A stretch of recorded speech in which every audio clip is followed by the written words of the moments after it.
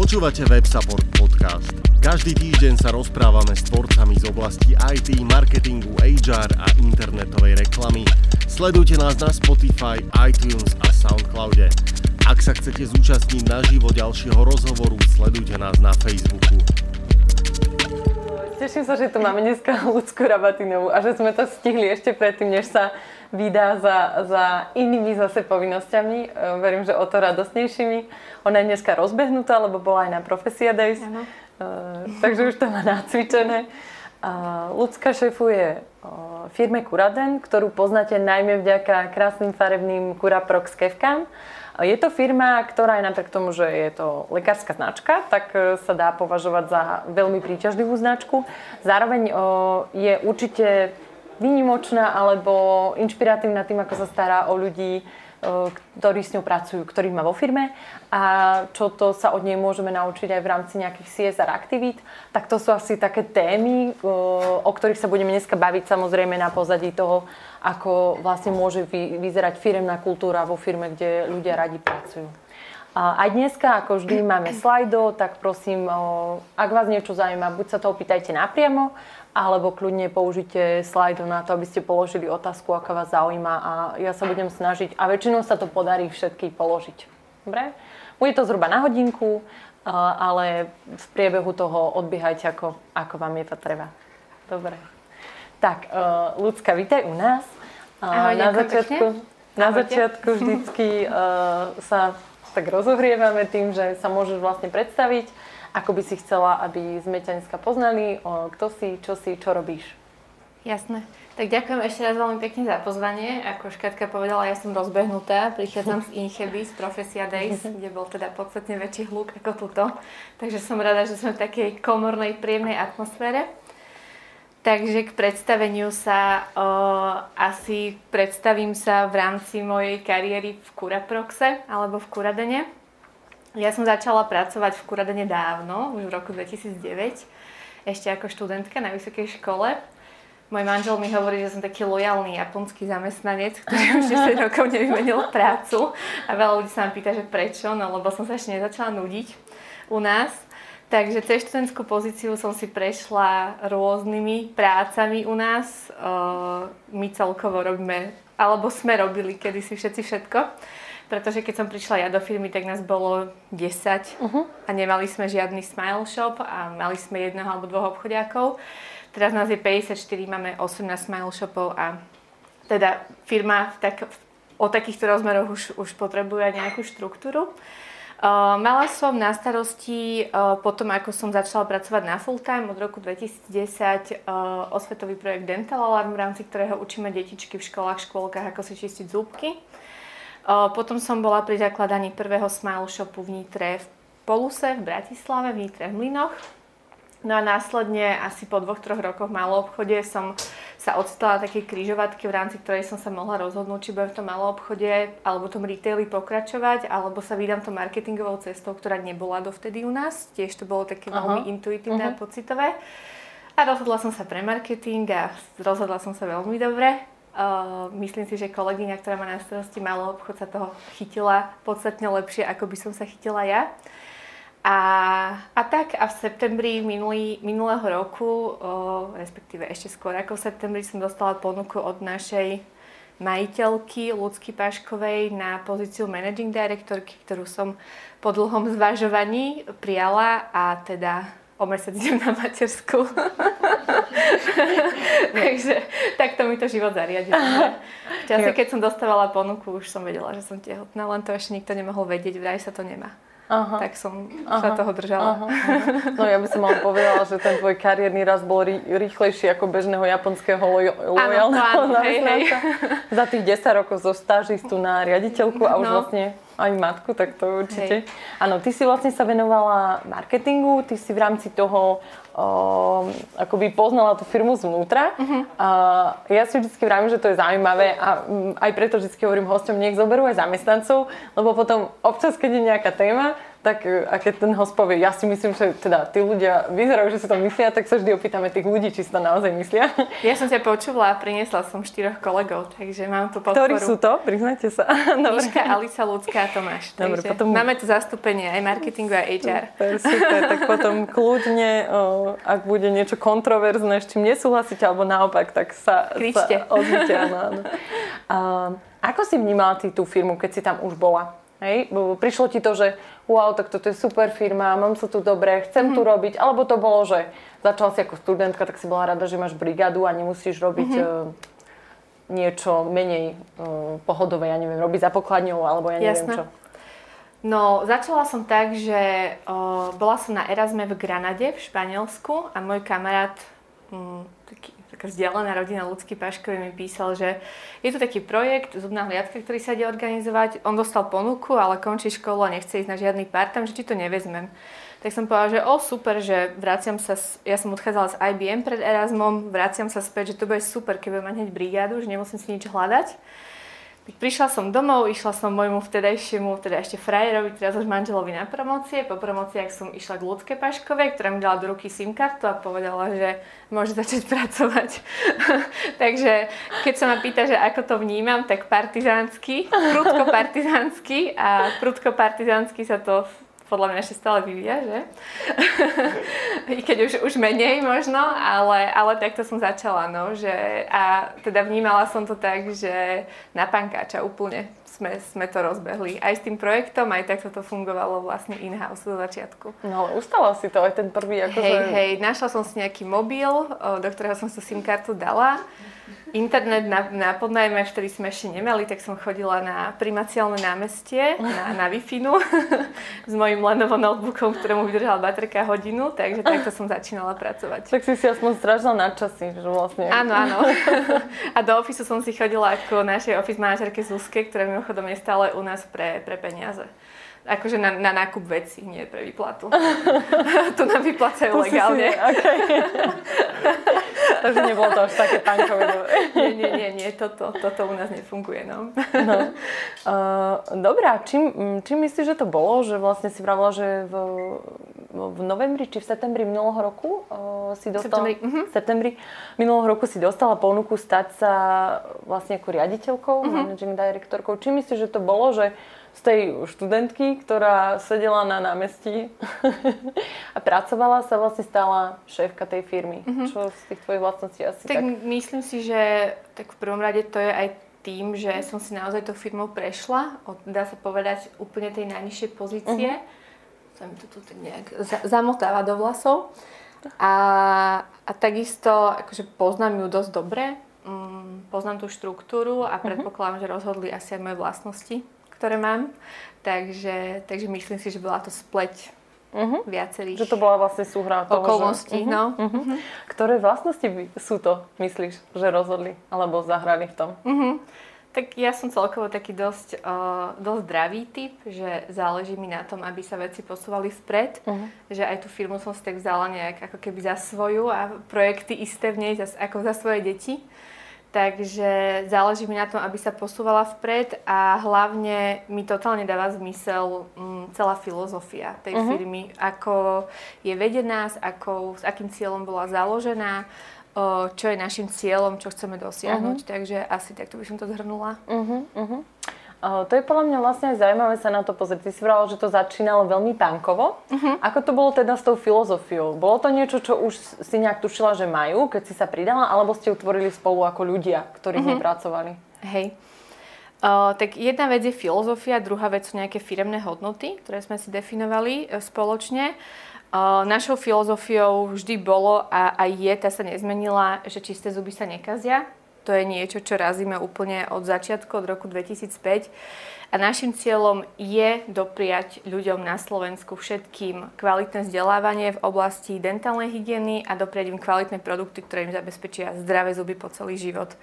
Bez toho, aby museli trpieť u doktorov, aby museli na dôchodkový vek si dávať protézy a vymieňať tretie zuby.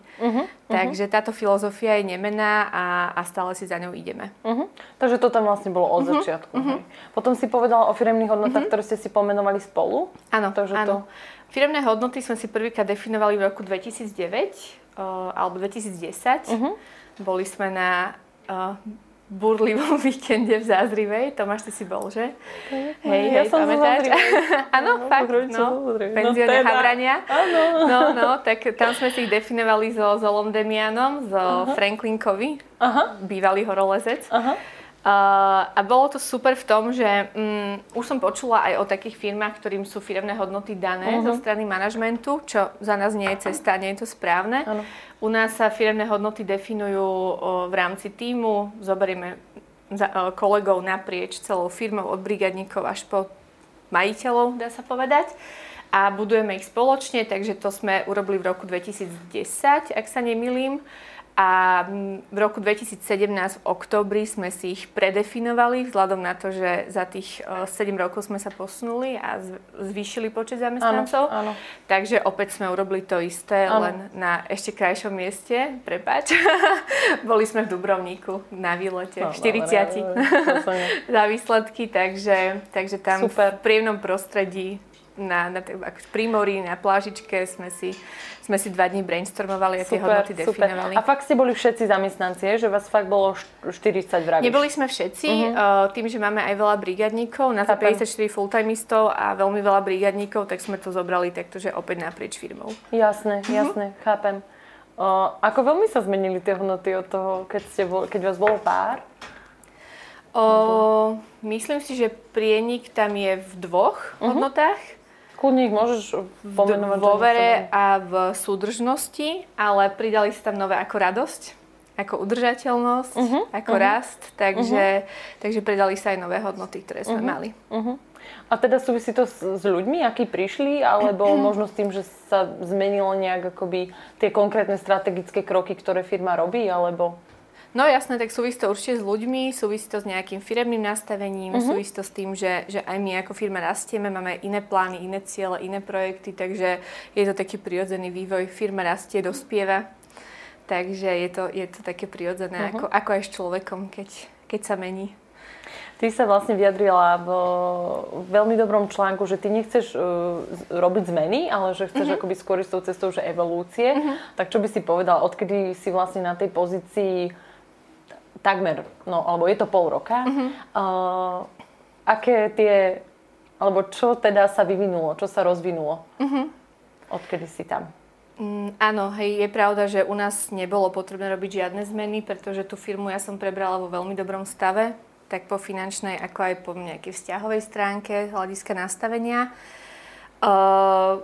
Čo sa nám podarilo urobiť za ten pol rok, je, že pre mňa, alebo ja vnímam našu firmu tak, že okrem toho, že máme veľmi kvalitný produkt a teším sa, že vám urobil radosť, máme naozaj veľmi kvalitných ľudí, ktorých si treba vo firme udržať a ktorých treba motivovať na to, aby vo firme zotrvali, aby nemali dôvod tú prácu meniť, ako napríklad ja. A preto ja ľudí vnímam ako najväčšiu pridanú hodnotu a o ľudí je potrebné sa starať. To znamená, že zaviedli sme niekoľko takých noviniek, napríklad zaviedli sme shadowing, čo znamená, že kolegovia napríklad zo Smile Shopov, z obchodného tímu sa prídu pozrieť do ofisu na jeden deň, že čo robíme, prebehnú si. My sa voláme, že oddelenie, ale reálne jedno oddelenie má na starosti jeden človek, okrem marketingu, kde je ľudí viac.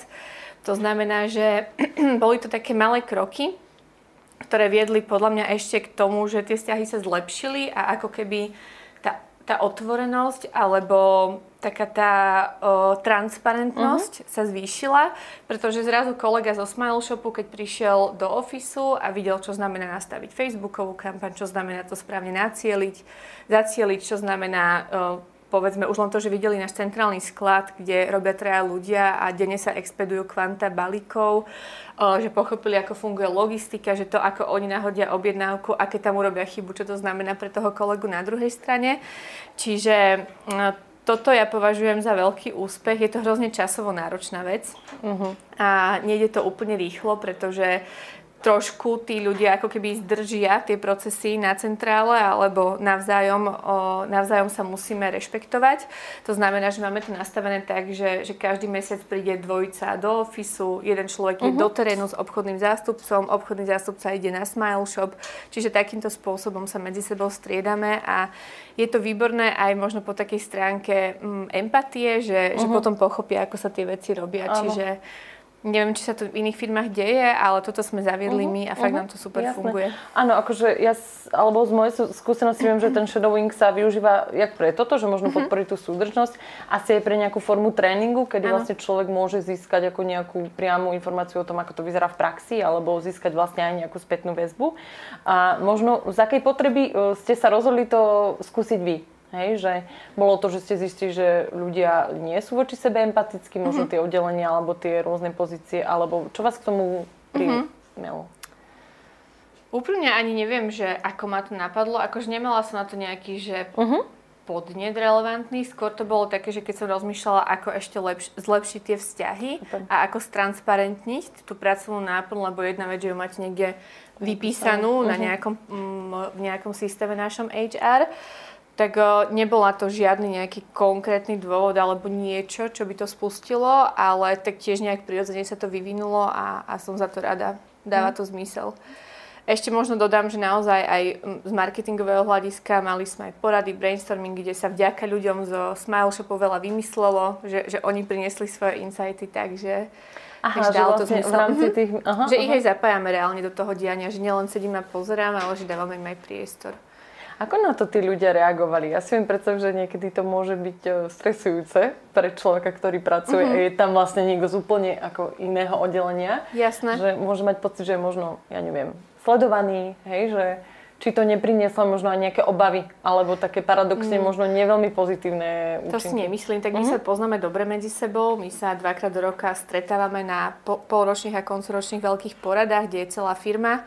Takže aj keď spolu nie sme denne, tak vieme o sebe a myslím si, že v strese nebol nikto. Možno, boli takí trošku zo začiatku ostýchaví, že neviem, či sa môžem ozvať, či sa nemôžem ozvať, ale je to len o tom, ako atmosféru vytvoríte a atmosféra u nás je dobrá a všetci ľudia sú strašne fajn, takže nie je dôvod, aby sa tam niekto nejak že vyvyšoval nad niekým alebo robil niekomu stres. Práve naopak, ak sme videli, že niekto nevie, že čo má robiť, tak sme mu to zľahčili. Chápem. No.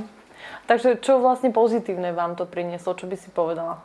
Už sa dívate na to? Vyhodnocujete možno nejak ten prínos?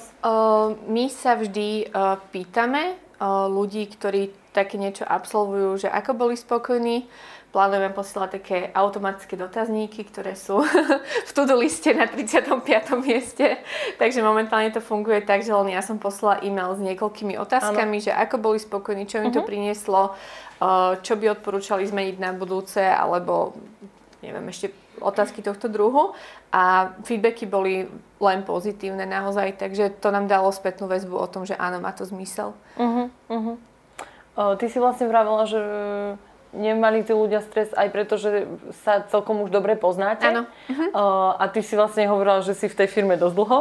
Si výnimka? Alebo ľudia u vás skôr zostávajú a sú dlho? No my hovoríme, že u nás je fluktuácia na matersku. Takže naozaj u nás nízučká fluktuácia. Percentuálne to vyhodnotiť neviem, ale pocitovo môžem povedať, že keď nám odídu ľudia mimo materskej, tak je to buď preto, že idú, že buď vycestujú alebo odcestujú, alebo si založí vlastný biznis, ale je to fakt, že maličko. No. Že nestáva sa, že by odchádzali povedzme z nejakej vlastnej nespokojnosti, alebo... Väčšinou to je tak, že keď sú s niečím nespokojní, tak to povedia a sa to vyrieši. Keď sú trvalo nespokojní, lebo ich tá práca nenaplňa, tak tam nie je dôvod toho človeka držať. Čiže na tých brigádnických pozíciách Smile Shopoch je tá fluktuácia vyššia, logicky, lebo keď študenti skončia, tak odchádzajú do full-time zamestnania, ale tí full-timeisti naši, tak tam naozaj je taký core team, ktorý tam je, že baby v Nitre sú od roku 2009, odkedy sme otvorili Smile Shop a sú stále tie isté. Mení sa len ten brigádnický tým okolo nich. A ty si vlastne v jednom článku spomínala, že aj s mamičkami na materskej nejakým spôsobom pracujete. Áno, to už som počula, že niekto mi to minule povedal, čo si pre seba nachystala. Tak už si to vtedy vedela. Nie, keď som to chystala, ešte nie. No, ale hej, mňa nakopla taká kniha, ktorú som čítala na letnej dovolenke od Lenky Hlinkovej, Ženský algoritmus. To je o tom, ako dostať ženy do IT, ale jedna stať bola o tom, že ako sú baby, ktoré odchádzajú na matersku znevýhodňované vo firmách, a to štýlom, že OK, tak ja som včera odozdala ľudský papier na matersku, kde mám napísané, že 15.3. odchádzam. Ja si neviem predstaviť, že by som odozdala svoj počítač, telefón, rozlúčila sa s kolegami a zmizla na nejaký čas. A vtedy som si tak uvedomila, mala som na to veľa času, že naozaj je to tak, že tie baby to musia aj veľmi ťažké, a uvedomila som si, že ja vlastne vôbec neviem, že kto je u nás na materskej. Respektíve aj viem, že niekto na tú matersku odišiel, ale ja neviem, či sa im už dieťa narodilo, ak áno, ako sa volá, že sme si nedávali tieto informácie v rámci širšieho tímu. Povedzme, keď sa v Smile Shope v Košiciach kolegyni narodilo dieťatko, tak vedel o tom ten Smile Shop Košice, možno u nás v office manažérka, HR, ale nie my. Tak tej som tak začala nad tým zamýšľať, že vlastne prečo to aj my takto nerobíme, a tá kniha, to bol ten spúšťač, ktorý ma priviedol k tomu, že sme to trošku upratali a máme už aj nejaký akože systém, že keď odíde, dostane odmenu, nejakú kartu na nákup do detského obchodu, poblahoželáme, keď sa jej bábätko narodí. No ale čo je najviac, tak dostávajú šancu popri materskej pracovať, čo sme začali veľmi využívať. Baby nám pomáhajú buď jednorázovo, keď máme nejakú jednorazovú exekutívu, ktorú nestíhame urobiť, tak to pošleme vybraným babám. Už vieme, že kolegyňa z obchodného tímu je dobrá v Exceli, alebo táto je dobrá v tom a v tom. Dokonca teraz sme delegovali aj zákaznícky servis e-shopu na jednu z našich kolegyň, a sú za to hrozne rady, lebo jednak, že si privyrobia, a jednak, že sa dostávajú do kontaktu s tou firmou a trošku vypadávajú z tých mamičkovských povinností, takže toto ja hodnotím tiež veľmi pozitívne. Áno, ako rozhodne všetky firmy hovoria, že podporujú diverzitu v tímoch, ale máš pravdu, že mamičky na materskej sú takou že veľmi tiež skupinou, ktoré sú v tomto ohrozené, že sú voči nim aj predsudky, že keď sa vrátia po materskej, majú možno náročnejšie sa zamestnať. To je jedna vec. A druhá vec je taká, že u nás je naozaj to vzdelávanie, takéto vzdelávanie od podlahy, že poznať produkty, že my sme hlavne kolegovia Smile Shopov a obchodiaci takí malí dentálni hygienici, niekedy až zubári, že naozaj veľmi veľa vecí vedia, a vy máte zaškoleného človeka, ktorý má navnímanú tú firemnú kultúru, netreba ho nič zaučať, má aj ten počítač, tak prečo to proste nevyužiť takýmto spôsobom a zbytočne sa netrápiť s novými ľuďmi so zaučaním, ale využiť tie zdroje, ktoré máme in-house. No jasné. Toto vzdelanie, čo si povedala, je to vlastne teda produktové, je to asi o tom, ako pracovať s tým produktom a možno vedieť okolo neho tie veci. To prebieha, predpokladám, nejakým ako školením z vašej strany, alebo je to, že tí ľudia sa sami potom dozdelávajú, lebo ich to baví? Jasné. Nie, to prebieha systematicky, strategicky. V zásade našim partnerom vo firme je doktor Pavol Andel. On je zubný lekár, ktorý má tieto vzdelávania na starosti. Vždy, keď nastúpi každý nový kolega, špeciálne do Smile Shopu a do obchodného tímu, tak prechádza produktovým školením, kde naozaj okrem zubných kefiek máme obrovské portfólio ďalších produktov.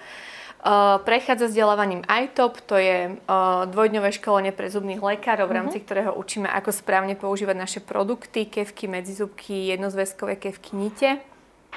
A to isté prebieha aj na úrovni Officeu. V tom Office to je také, že až sa to nestihne ihneď, tak nevadí, tak to absolvuje o 2 mesiace, ale ten kolega na Smile Shope musí ten produkt poznať a musí vedieť zákazníkovi správne odporúčiť. Čiže to je naozaj také úplne že základné vzdelávanie, ktoré každý musí mať. Chápem, že vlastne to akoby vyslovene tej hard skills možno vedieť, tak. čo predávam. Hej.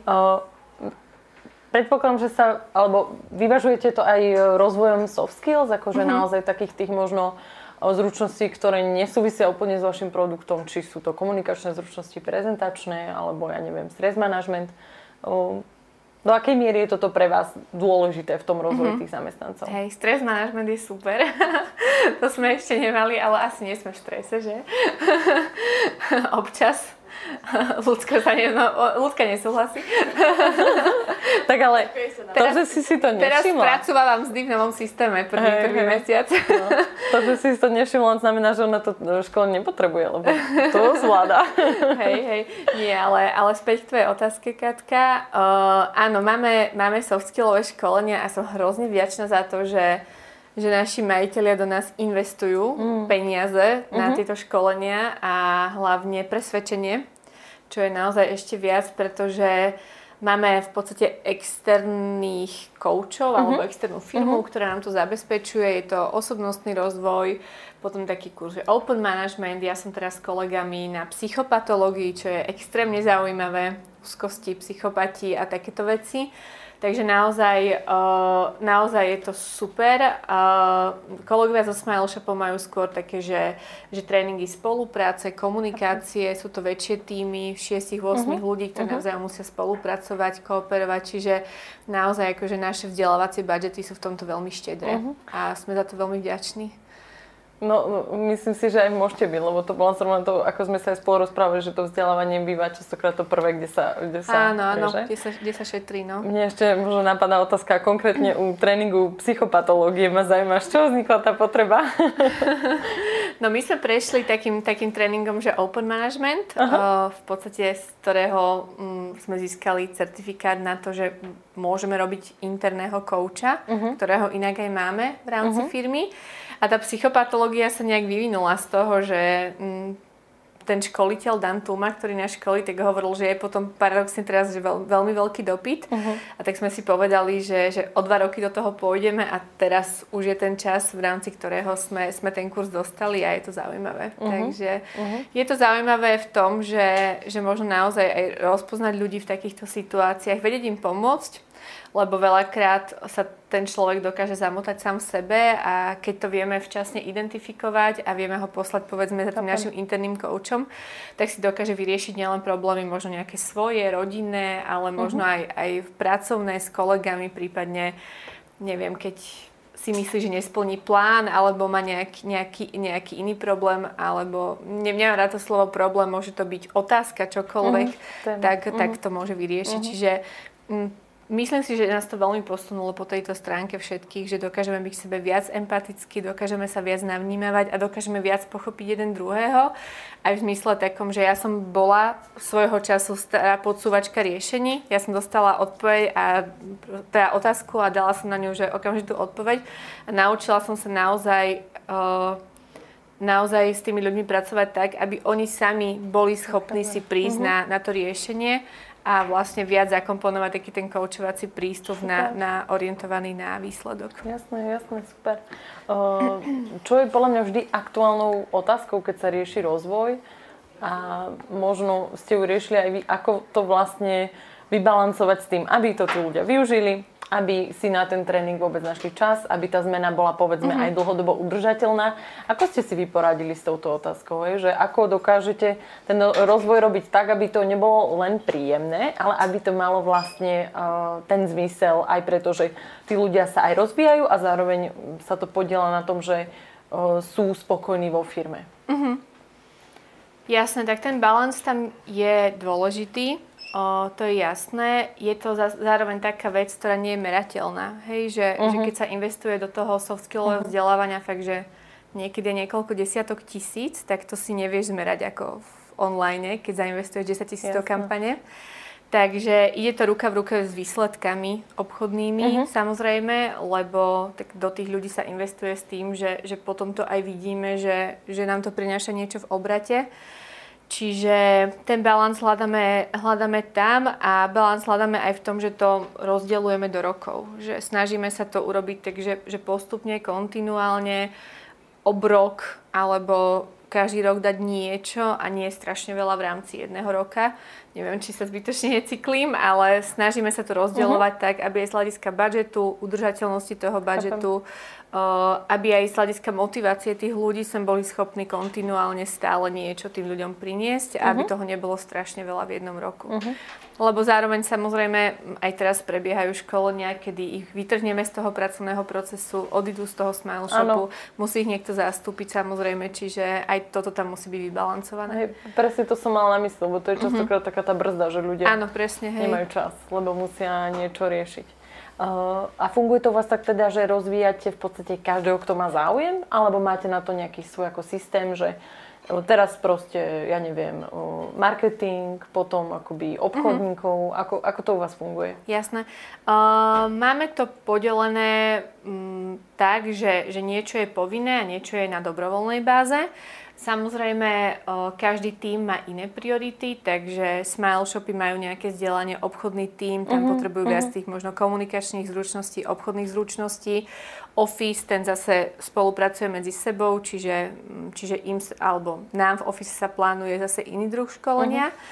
A potom máme také, že dobrovoľné vzdelávania, to sú rôzne workshopy, eventy, kedy kúpime povedzme lístky na TEDx, ľudia sa môžu prihlásiť a to priznám sa, že nám ešte úplne dobre nevychádza, že mali sme nakúpené alebo v ponuke lístky na TEDx výmin v decembri, čo tam ešte bolo, ešte nejaké také 2-3 Pečakúča Night a takéto eventy, kde sa nám neprihlásili proste kolegovia a to ešte sme nestihli rozlúsknuť, že prečo, že či to bolo možno, že december, Vianoce, alebo či nevedeli, že je to určené aj pre nich. Čiže toto sú také veci, na ktoré sme trošku narazili a to je to dobrovoľné vzdelávanie, lebo chceme, aby sa rozvíjali aj presne v takýchto oblastiach, že idú niekam na prednášku, proste môžu si o tom pokecať, môžu to potom zazdieľať s kolegami. Čiže toto je niečo, na čom ešte musíme popracovať. Chápem, že aj nejaká akoby dostatočná komunikácia. Hej, čiže späť tvojej otázky, to nepovinné vzdelávanie vlastne, ako keby ešte nemáme úplne rozbehnuté, že ľudia ako keby nevedia si ešte správne vybrať, alebo my nevieme správne vybrať ľuďom. Aj to je možno cesta. Pošleme dotazník, spýtame sa. Ako to vidíte? Prečo nechcete to? My sme práve, že všade. Aha, veď vidím. To nie je benchmark, hej. Veď vidím, ty sú všade. No. Tak to chceme viac regionálne rozdeliť, že máme 2 Smile Shopy v Košiciach, Poprade, v Prešove, že nájsť niečo na východe, niečo v okolí Bystrice, Nitry, že je pravda, že veľa eventov je sústredených tu logicky, lebo my sme tu, ale možno to poňať viac regionálne. Jasné. My sme vlastne spolu hovorili, alebo teda ty si aj spomenula, že mnohé veci akoby sa testujú v podstate alebo prinášajú tu na Slovensku a potom akoby sa schváľujú vlastne aj globálne. Čím to je? Sú teda Švajčiari menej kreatívni, Slováci viac, alebo... Sú extrémne pomalí. Áno, alebo my sme extrémne rýchli, to neviem. Ale je to, myslím si, že aj takým tým pravidlom alebo porekadlom, či ako sa to povie, že ryba smrdí od hlavy.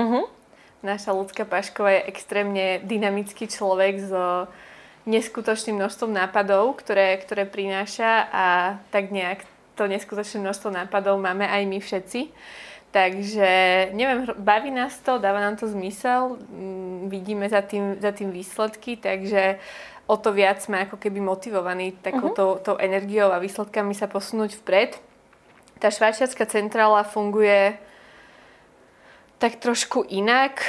Myslím si, že sú skôr možno ako v takej korporácii, že možno niekedy úplne nemajú ten drive, alebo tým, že robia aj akože podporujú niekoľko krajín v rámci celého sveta, tak možno je to pre nich komplikovanejšie a celkovo tam sedia v manažmente úplne iní ľudia ako u nás, sú to prevažne chlapi po 60-ke, takže aj ten mindset tam je trošku iný a je tam aj tá kultúrna odlišnosť, takže asi takto. U nás to je naozaj, že dynamický tím, mladý tím, naozaj máme chuť veci posúvať vpred a máme strašne veľa nápadov, čiže preto sme my takto vpred. A trénujete aj nejak kreativitu v tých ľuďoch, že povedzme tréning kreatívneho myslenia, alebo dá sa to vôbec ich na to trénovať? Na našom týme? Hej, každý pondelok na marketingovej porade. Tréningy nemáme na kreativitu, ale každý má nejaké svoje zdroje, ktoré používa, ktoré ho inšpirujú a každý prináša svoje nápady. Samozrejme sledujeme iné značky, ako robia biznis nielen z nášho segmentu, ale aj z iných segmentov, móda a tak ďalej. Čiže skôr je to také, že chodíme po svete s otvorenými očami. Ja som to niekde aj zmienila v nejakom rozhovore, ale tak by som to možno aj aplikovala na nás. Ty si vlastne vravela o tej švajčiarskej vašej vlastnej pobočke. Matke. Že tam sedia vlastne tí starší manažéri. A mňa vlastne zaujímalo aj v rámci tých vašich CSR aktivít, o ktorých vlastne sa chcem s tebou ešte rozprávať.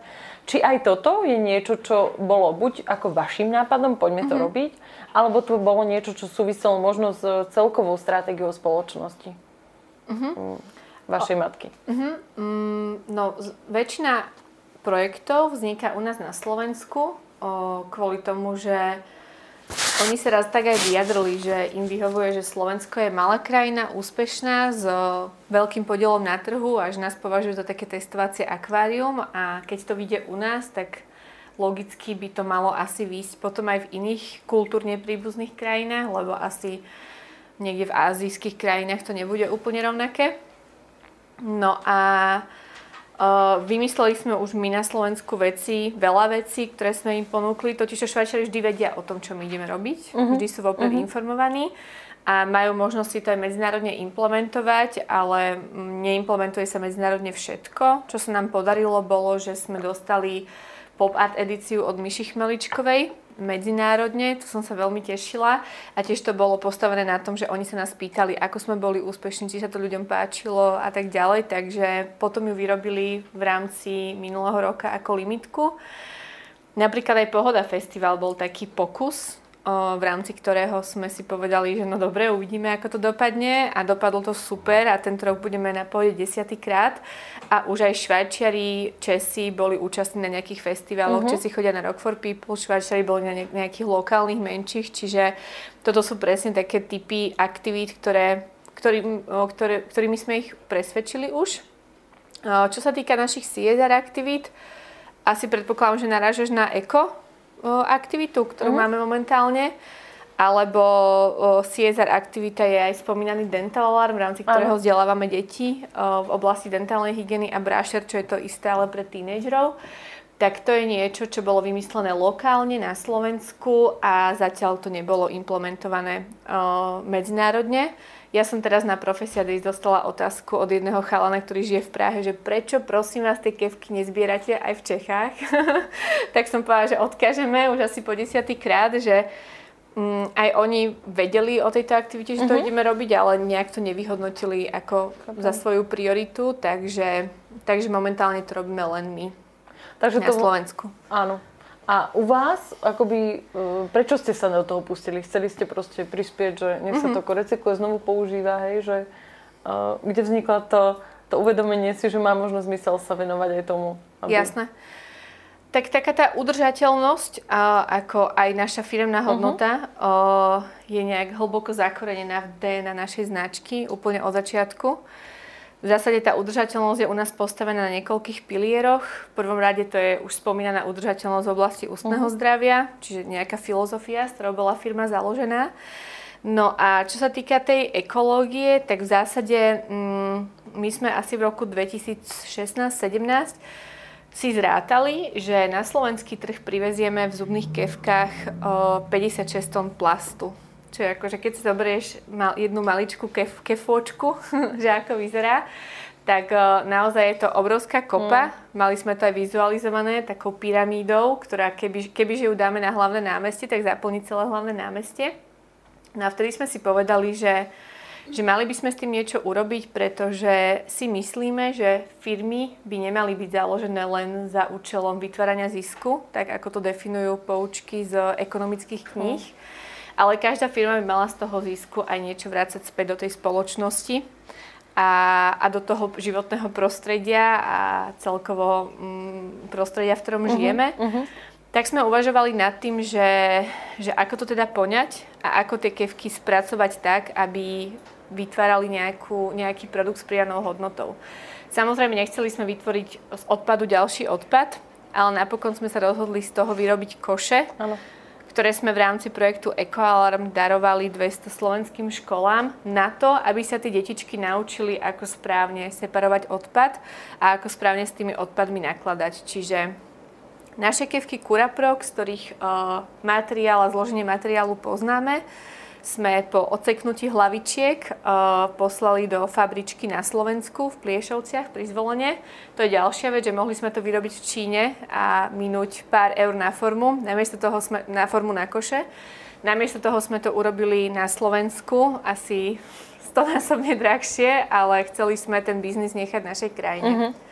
No a takisto zbierame aj konkurenčné kefky. Poradili sme si s konkurenciou, ktoré po odseknutí hlavičiek tiež drtíme. A tá firma si ich podrtí.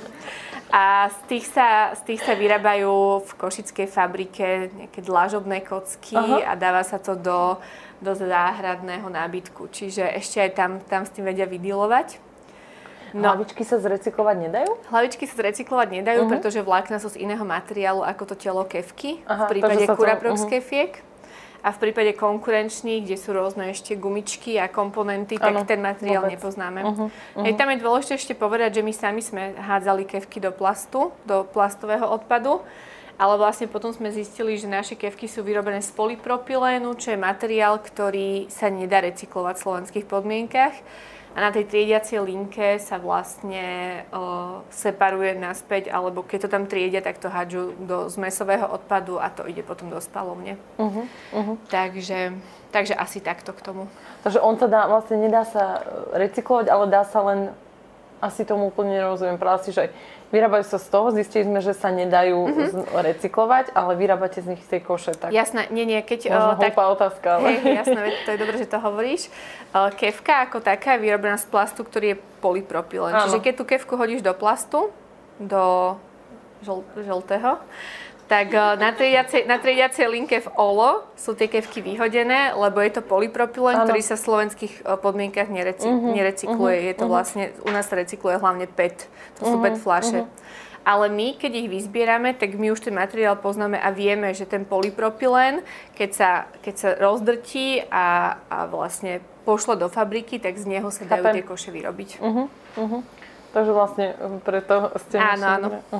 Dobre, povedz mi, a ty si mi vlastne dneska hovorila, keď žiaľ v tej Inchebe tam nebolo toľko ľudí, ako by si chcela, že ti kladli otázku, či sa vám to vôbec oplatí sa tým CSR aktivitám venovať ako firme. Tak, áno, hej. Oplatí sa vám to? No, ako na to odpovedať? Bola taká otázka, že oplatí, neoplatí. Jednoducho, my by sme nevedeli podnikať tak, že by sme zarábali peniaze, ktoré by išli na úkor niečoho. To znamená, že tú udržateľnosť, ako som povedala, máme v DNA našej značky a jednoducho tak, ako sme udržateľní v rámci našich zamestnancov, staráme sa o nich, platíme im mzdy na to, aby si zabezpečili slušný život, aby sa mali dobre, tak ako sme udržateľní v rámci tej starostlivosti o zuby, ako investujeme do osvety, naozaj do tých CSR aktivít, tak aj v tomto smere sa nám to vypláca v tom, že ako keby investujeme peniaze do toho, čo nám v budúcnosti ten systém prinesie späť. Čiže samozrejme sú to náklady navyše a sú to náklady, ktoré by nemuseli byť. Na druhej strane si myslíme, že sú to náklady, ktoré sú zmysluplné a jednak našu firmu ako značku posúvajú na iný level a jednak pre tú spoločnosť naozaj robíme niečo, čo kebyže robí každá firma, tak by sa nám to možno žilo všetkým lepšie. Takže oplatí sa nám to. Je ťažké s tým začať? Keď si povedzme firma povie, a ja chcem posunúť svoju značku trošku vpred a ja chcem urobiť niečo dobré pre spoločnosť, lebo sa to oplatí, tak ako vlastne môže začať? Môže len tak od piky, alebo má sa riadiť nejaké stratégie, čo má vlastne urobiť? Jasné, tak závisí od toho, že z akého projektu ide a s akým nasadením a ako mu to aj tí zákazníci, aj tá spoločnosť uveria. Myslím si, že každá firma s tým začať môže a každá firma si vie vybrať oblasť, ktorú vie podporovať. Či už bol tam v diskusii so mnou Lidl, ktorý kupuje inkubátory na novorodenské oddelenia, čo je super. To znamená, že každá firma si vie tú svoju cestu nájsť a zadefinovať. Takže my sme sa našli v tom vzdelávaní v oblasti ústneho zdravia a teraz dealujeme s tými ekotémami, čo nie je náš core business, ale súvisí to veľmi úzko s našim produktom. Chápem. A vlastne aj s tou hodnotou, ako si hovorila, že máte udržateľnosť. Takže ste sa rozhodli ísť tou cestou, aby to aby to bolo v súlade s hodnotami. Ako to vnímajú tí ľudia vo firme? Ako to vnímajú zamestnanci? Je to niečo, čo je pre nich atraktívne, s čím sa stotožňujú?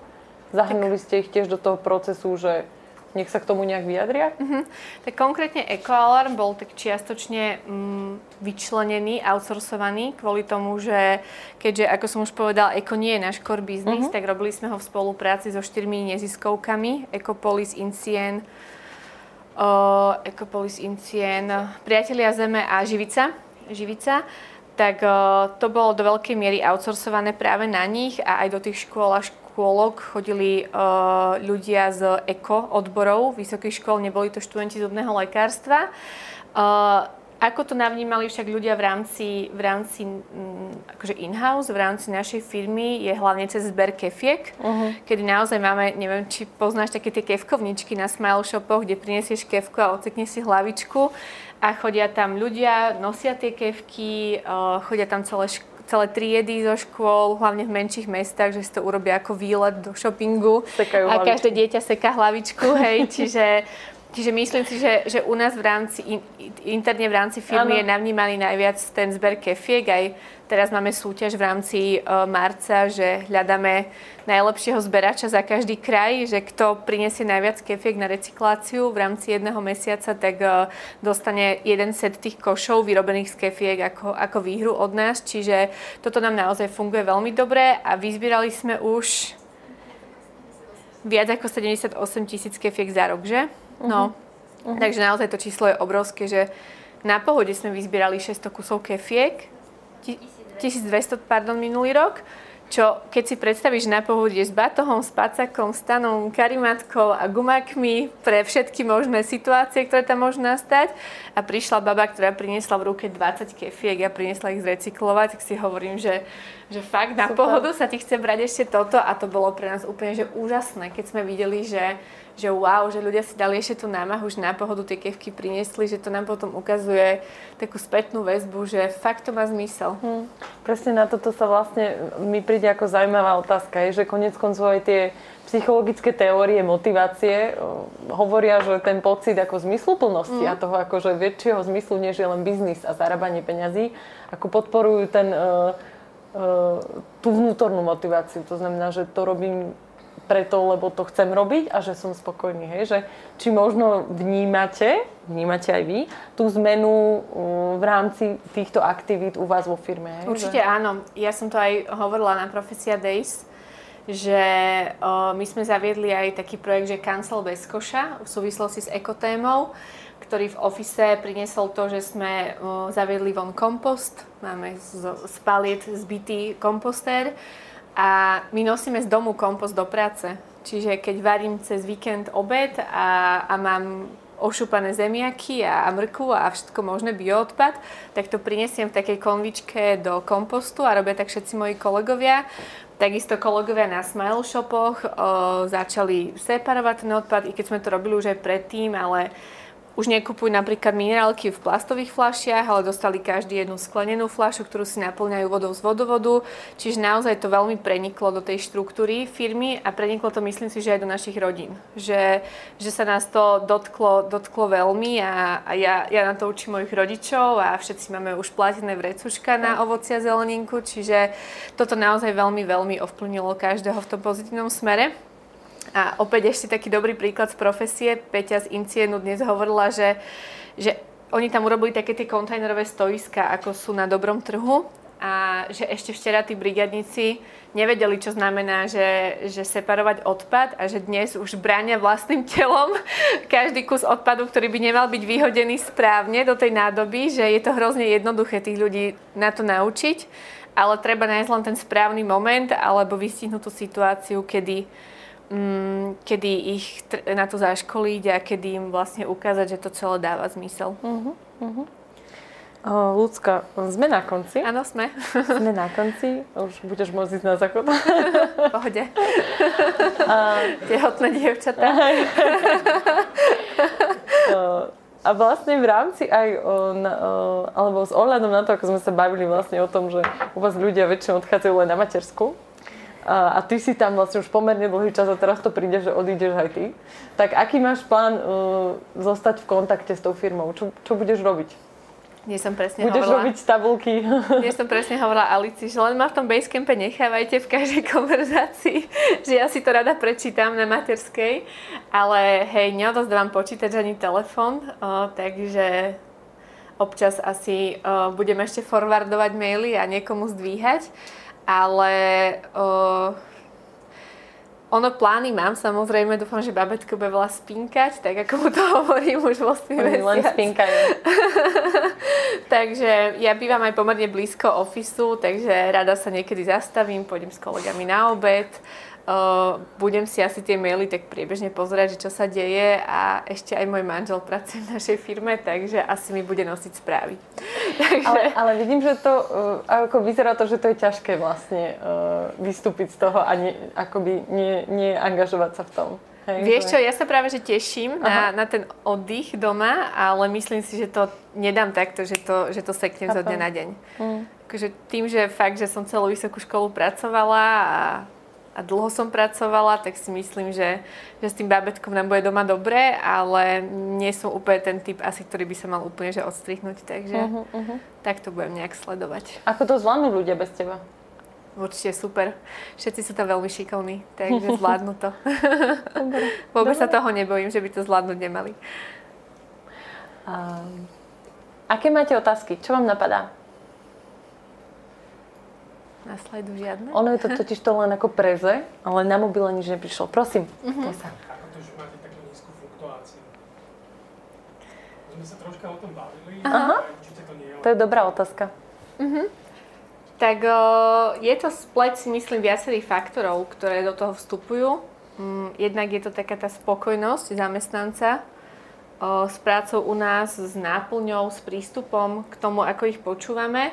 To ešte možno dôležité povedať, že my každý piatok máme Skypy. V piatok ráno od 8 do 9 so Smile Shopmi, s našimi kolegami, buď vedúci, alebo akýkoľvek kolega, ktorý to môže zobrať. A potom o hodinu na to s obchodným tímom, kde preberáme, aký majú týždeň, preberáme, aké majú nápady a my fakt akože veľmi intenzívne zapracovávame ich feedbacky, nápady, počúvame ich a podľa mňa to je hrozne dôležité. Že ty keď vidíš, že z akékoľvek pozície poviem, že keď urobíme toto, tak nám to prinesie toto a my to vyhodnotíme fakt ako super vec a do týždňa je zapracovaná alebo zadaná, keď je to niečo komplikovanejšie, tak podľa mňa to je niečo, čo tiež ako keby prináša také zadosťučinenie tomu človeku a možno aj takú istú mieru dôležitosti. Veľakrát aj povieme, že vďaka tomuto a tomuto, takéto uznanie sa urobilo to a to. Čiže za mňa to je aj to. Myslím si, že aj tie platové a podmienky a nejaké obratové odmeny polročné, koncoročné máme nastavené dobre, i keď podotýkam, že my sme si robili prieskum pár rokov dozadu, 2-3 roky, kedy plat vyšiel ako 3., 4. na 4. mieste v rámci motivácie, že naozaj tí ľudia, produkt, prostredie a až potom plat vyšiel ako dôvod, prečo ľudia u nás zostávajú vo firme. Čiže za mňa sú to skôr tie soft skillové veci. Ako sa k sebe správame, ako sa rešpektujeme, ako sme k sebe úctiví a ako fungujeme ako tím. Môžem nadviazať na otázku? Ešte sa ho... Ešte niečo dodať. Lebo udržať prepojenosť s regiónou, s tou centrálou plánu je jednoduché. No. Teda čo okrem tohto, čo robíte, ešte pomáha previazanosti regiónu? Tie týždenné Skypy sú nejak super vec, to vám veľmi odporúčam, ak máte firmu rozbitú po celom Slovensku, to je fakt, že dobrý kontakt s tou centrálou. 2-krát do roka máme, my to voláme, že veľká porada, polročná a koncoročná, kde prichádzame všetci fulltimeisti. Na Smile Shopoch zatiaľ robia brigádnici. I keď teraz prvýkrát sme boli v Podbanskom 2 týždne dozadu, to bola vlastne koncoročná za rok 2018 hodnotiaca.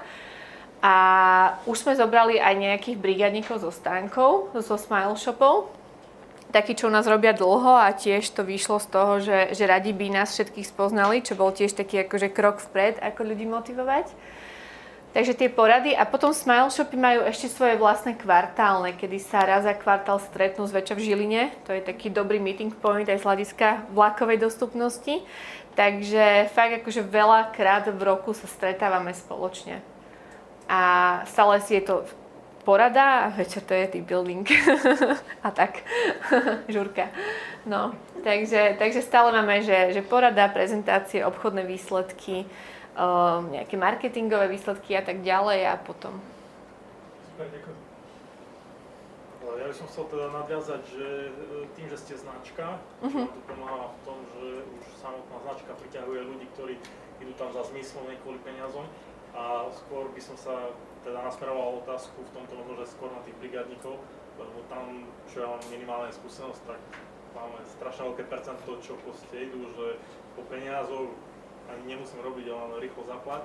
Jasné, odstojím si to tam. Tam ma zaujíma, že či vlastne vy viete vôbec odpovedať na túto otázku, že či už nechodia tam naozaj filter ako značka pôsobí na tých ľudí, že prídu tam naozaj ľudia, ktorí sú iniciatívni, mladí a nejdú tam až tak za peniazmi ako za nejakou skúsenosťou, ako do Google a podobne.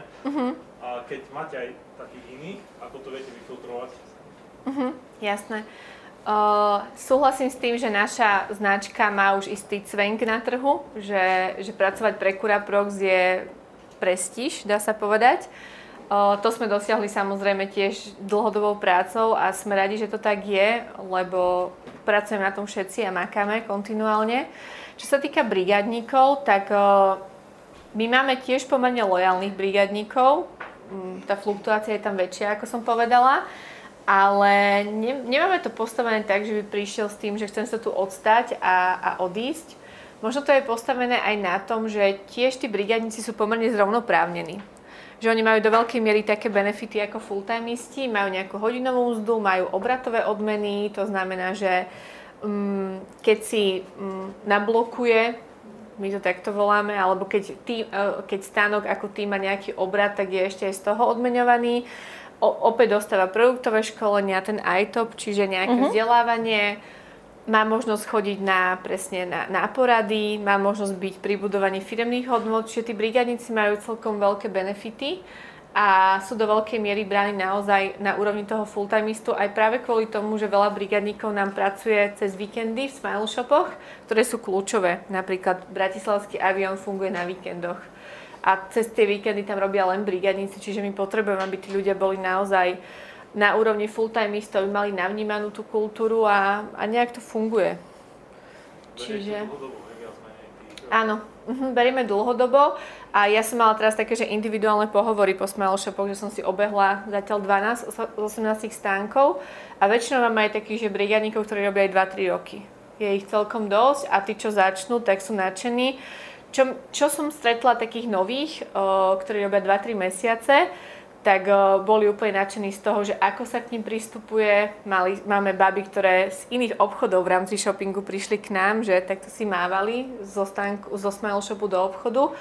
A proste keď som sa pýtala, že s čím neboli spokojní v tých prácach predtým, tak bolo to predovšetkým, že o prístupe, že nemali ma za nič. Alebo na konci každého dňa som musel na papier napísať, čo všetko som upratal v tom obchode a také akože podľa mňa, že úplne stupidné veci, že dochádzka poriadne. Hej, že niekedy, keď dáte tomu človeku do rúk dôveru bez toho, aby ste ho nejak že brutálne kontrolovali, tak možno mu tým dáte väčšiu slobodu a taká tá sloboda je tiež niečo, čo je v našej firme veľmi prítomné a súčasne nie je zneužívané. Čiže možno dať tým ľuďom väčšiu slobodu, ale súčasne aj nejaký plán, v rámci ktorého očakávate výsledky, je dobrá cesta, že nájsť tam taký nejaký balans.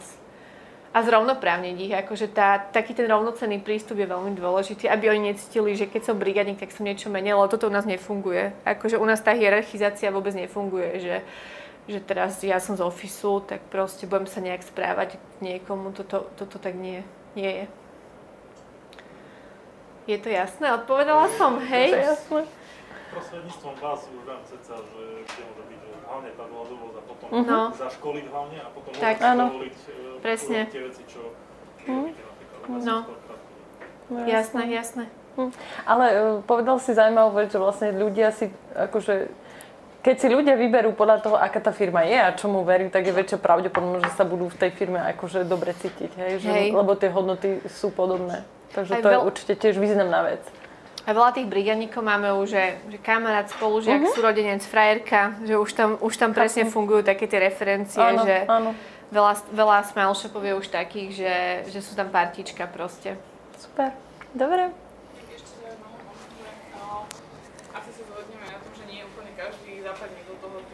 proste musia tam byť nejaké kritériá na tom vyberať, čo sú také hlavné indikátory, podľa čoho vyberáte ľudí, podľa čoho viete, že s týmto človekom sa bude dať pracovať a bude vedieť zapadne nám do tej rodinky, proste to tvoríme. No jasne, niekedy sa to nedá odhadnúť a ten pohovor je príkratky na to, aby sme prišli na to, či ten človek zapadne do týmu a hlavne, či bude robiť to, na čo bol prijatý. A aj také prípady sme mali, že to nedopadlo. Na pohovore, ja si myslím, že to musí preskočiť taká iskra v prvom rade, že tá chémia trošku musí zafungovať. Ja hovorím teraz za seba, možno Ľudská môže doplniť, Ľudská chodí viac na tie smile shopové pohovory.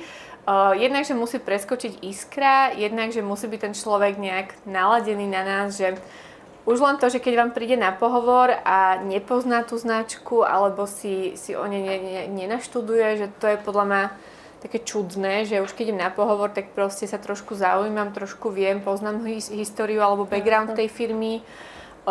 Pýtame sa aj na firemné hodnoty, ktoré máme na webe.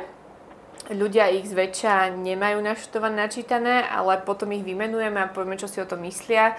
Takže už počujeme aj ich názory, čo si o tom myslia. Je to postavené na takom rozhovore prevažne.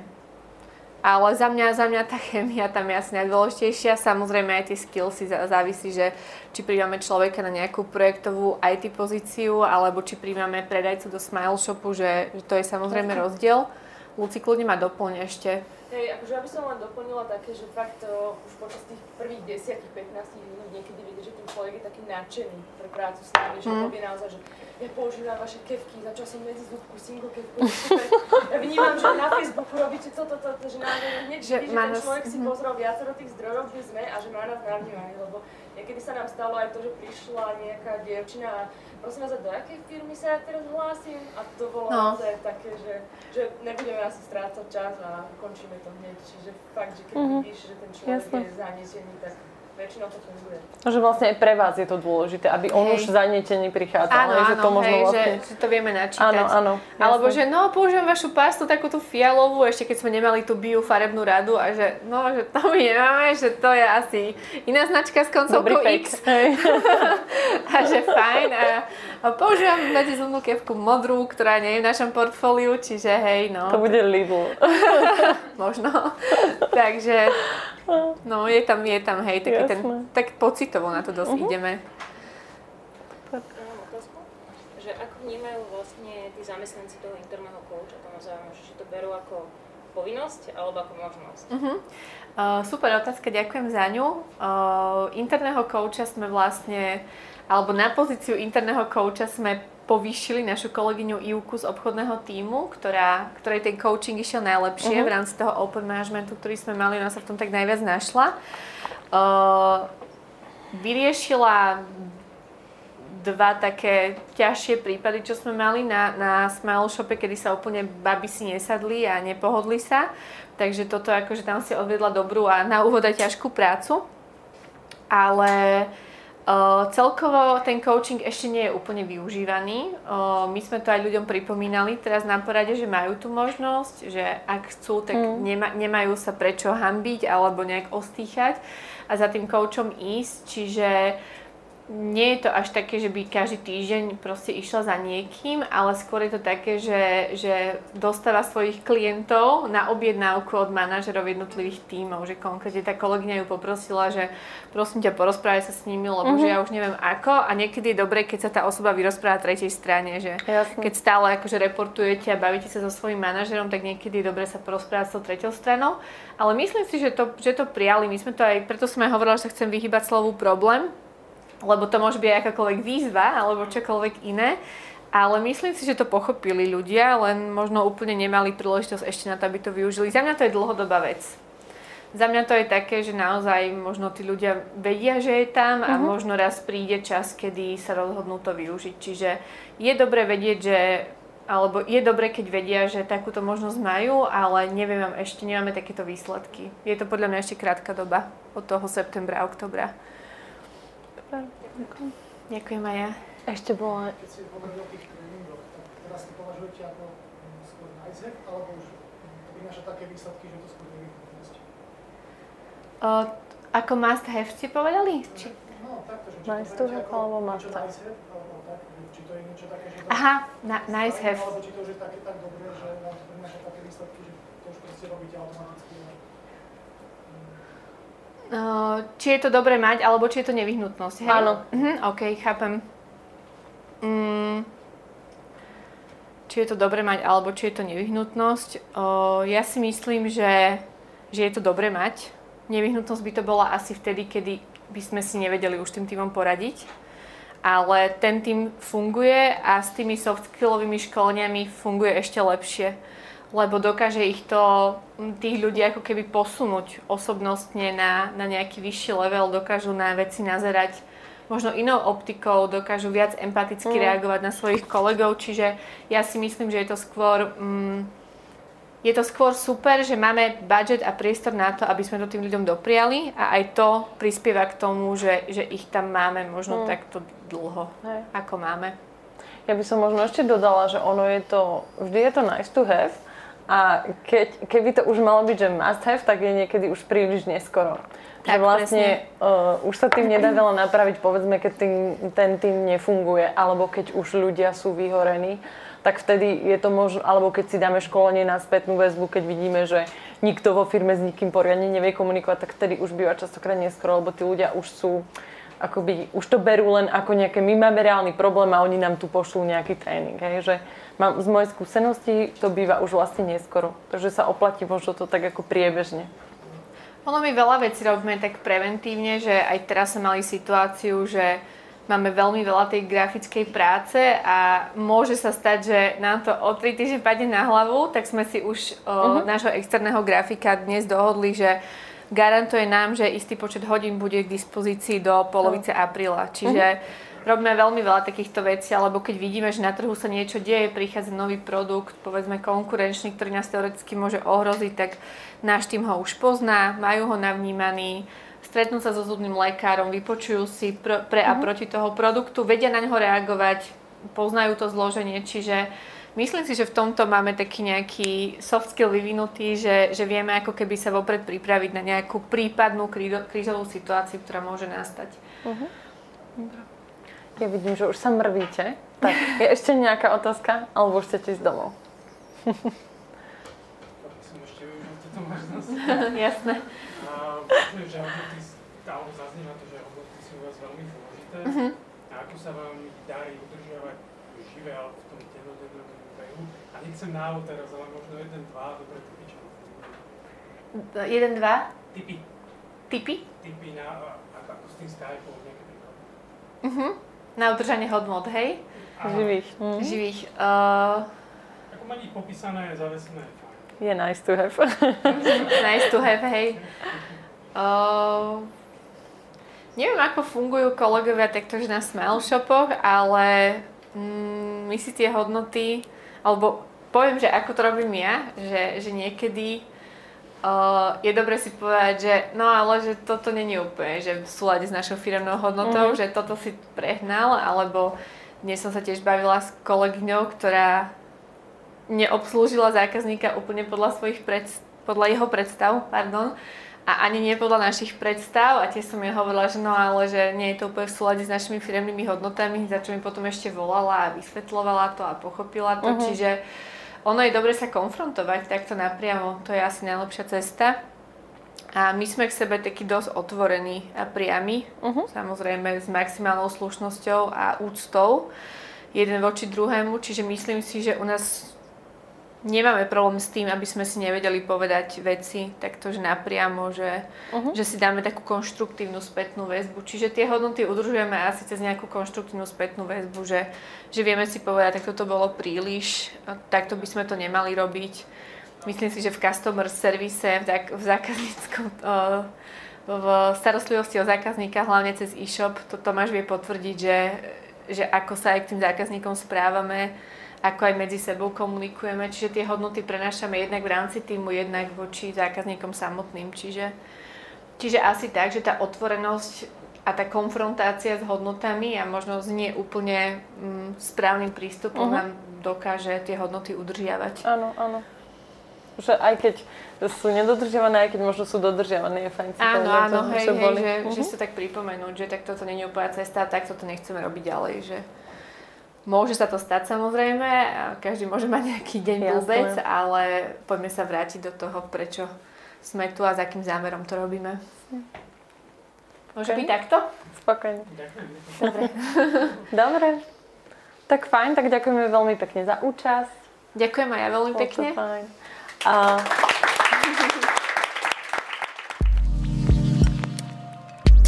Počúvali ste WebSupport podcast. Každý týždeň sa rozprávame s tvorcami z oblasti IT, marketingu, HR a internetovej reklamy. Sledujte nás na Spotify, iTunes a Soundcloude. Ak sa chcete zúčastniť naživo ďalšieho rozhovoru, sledujte nás na Facebooku.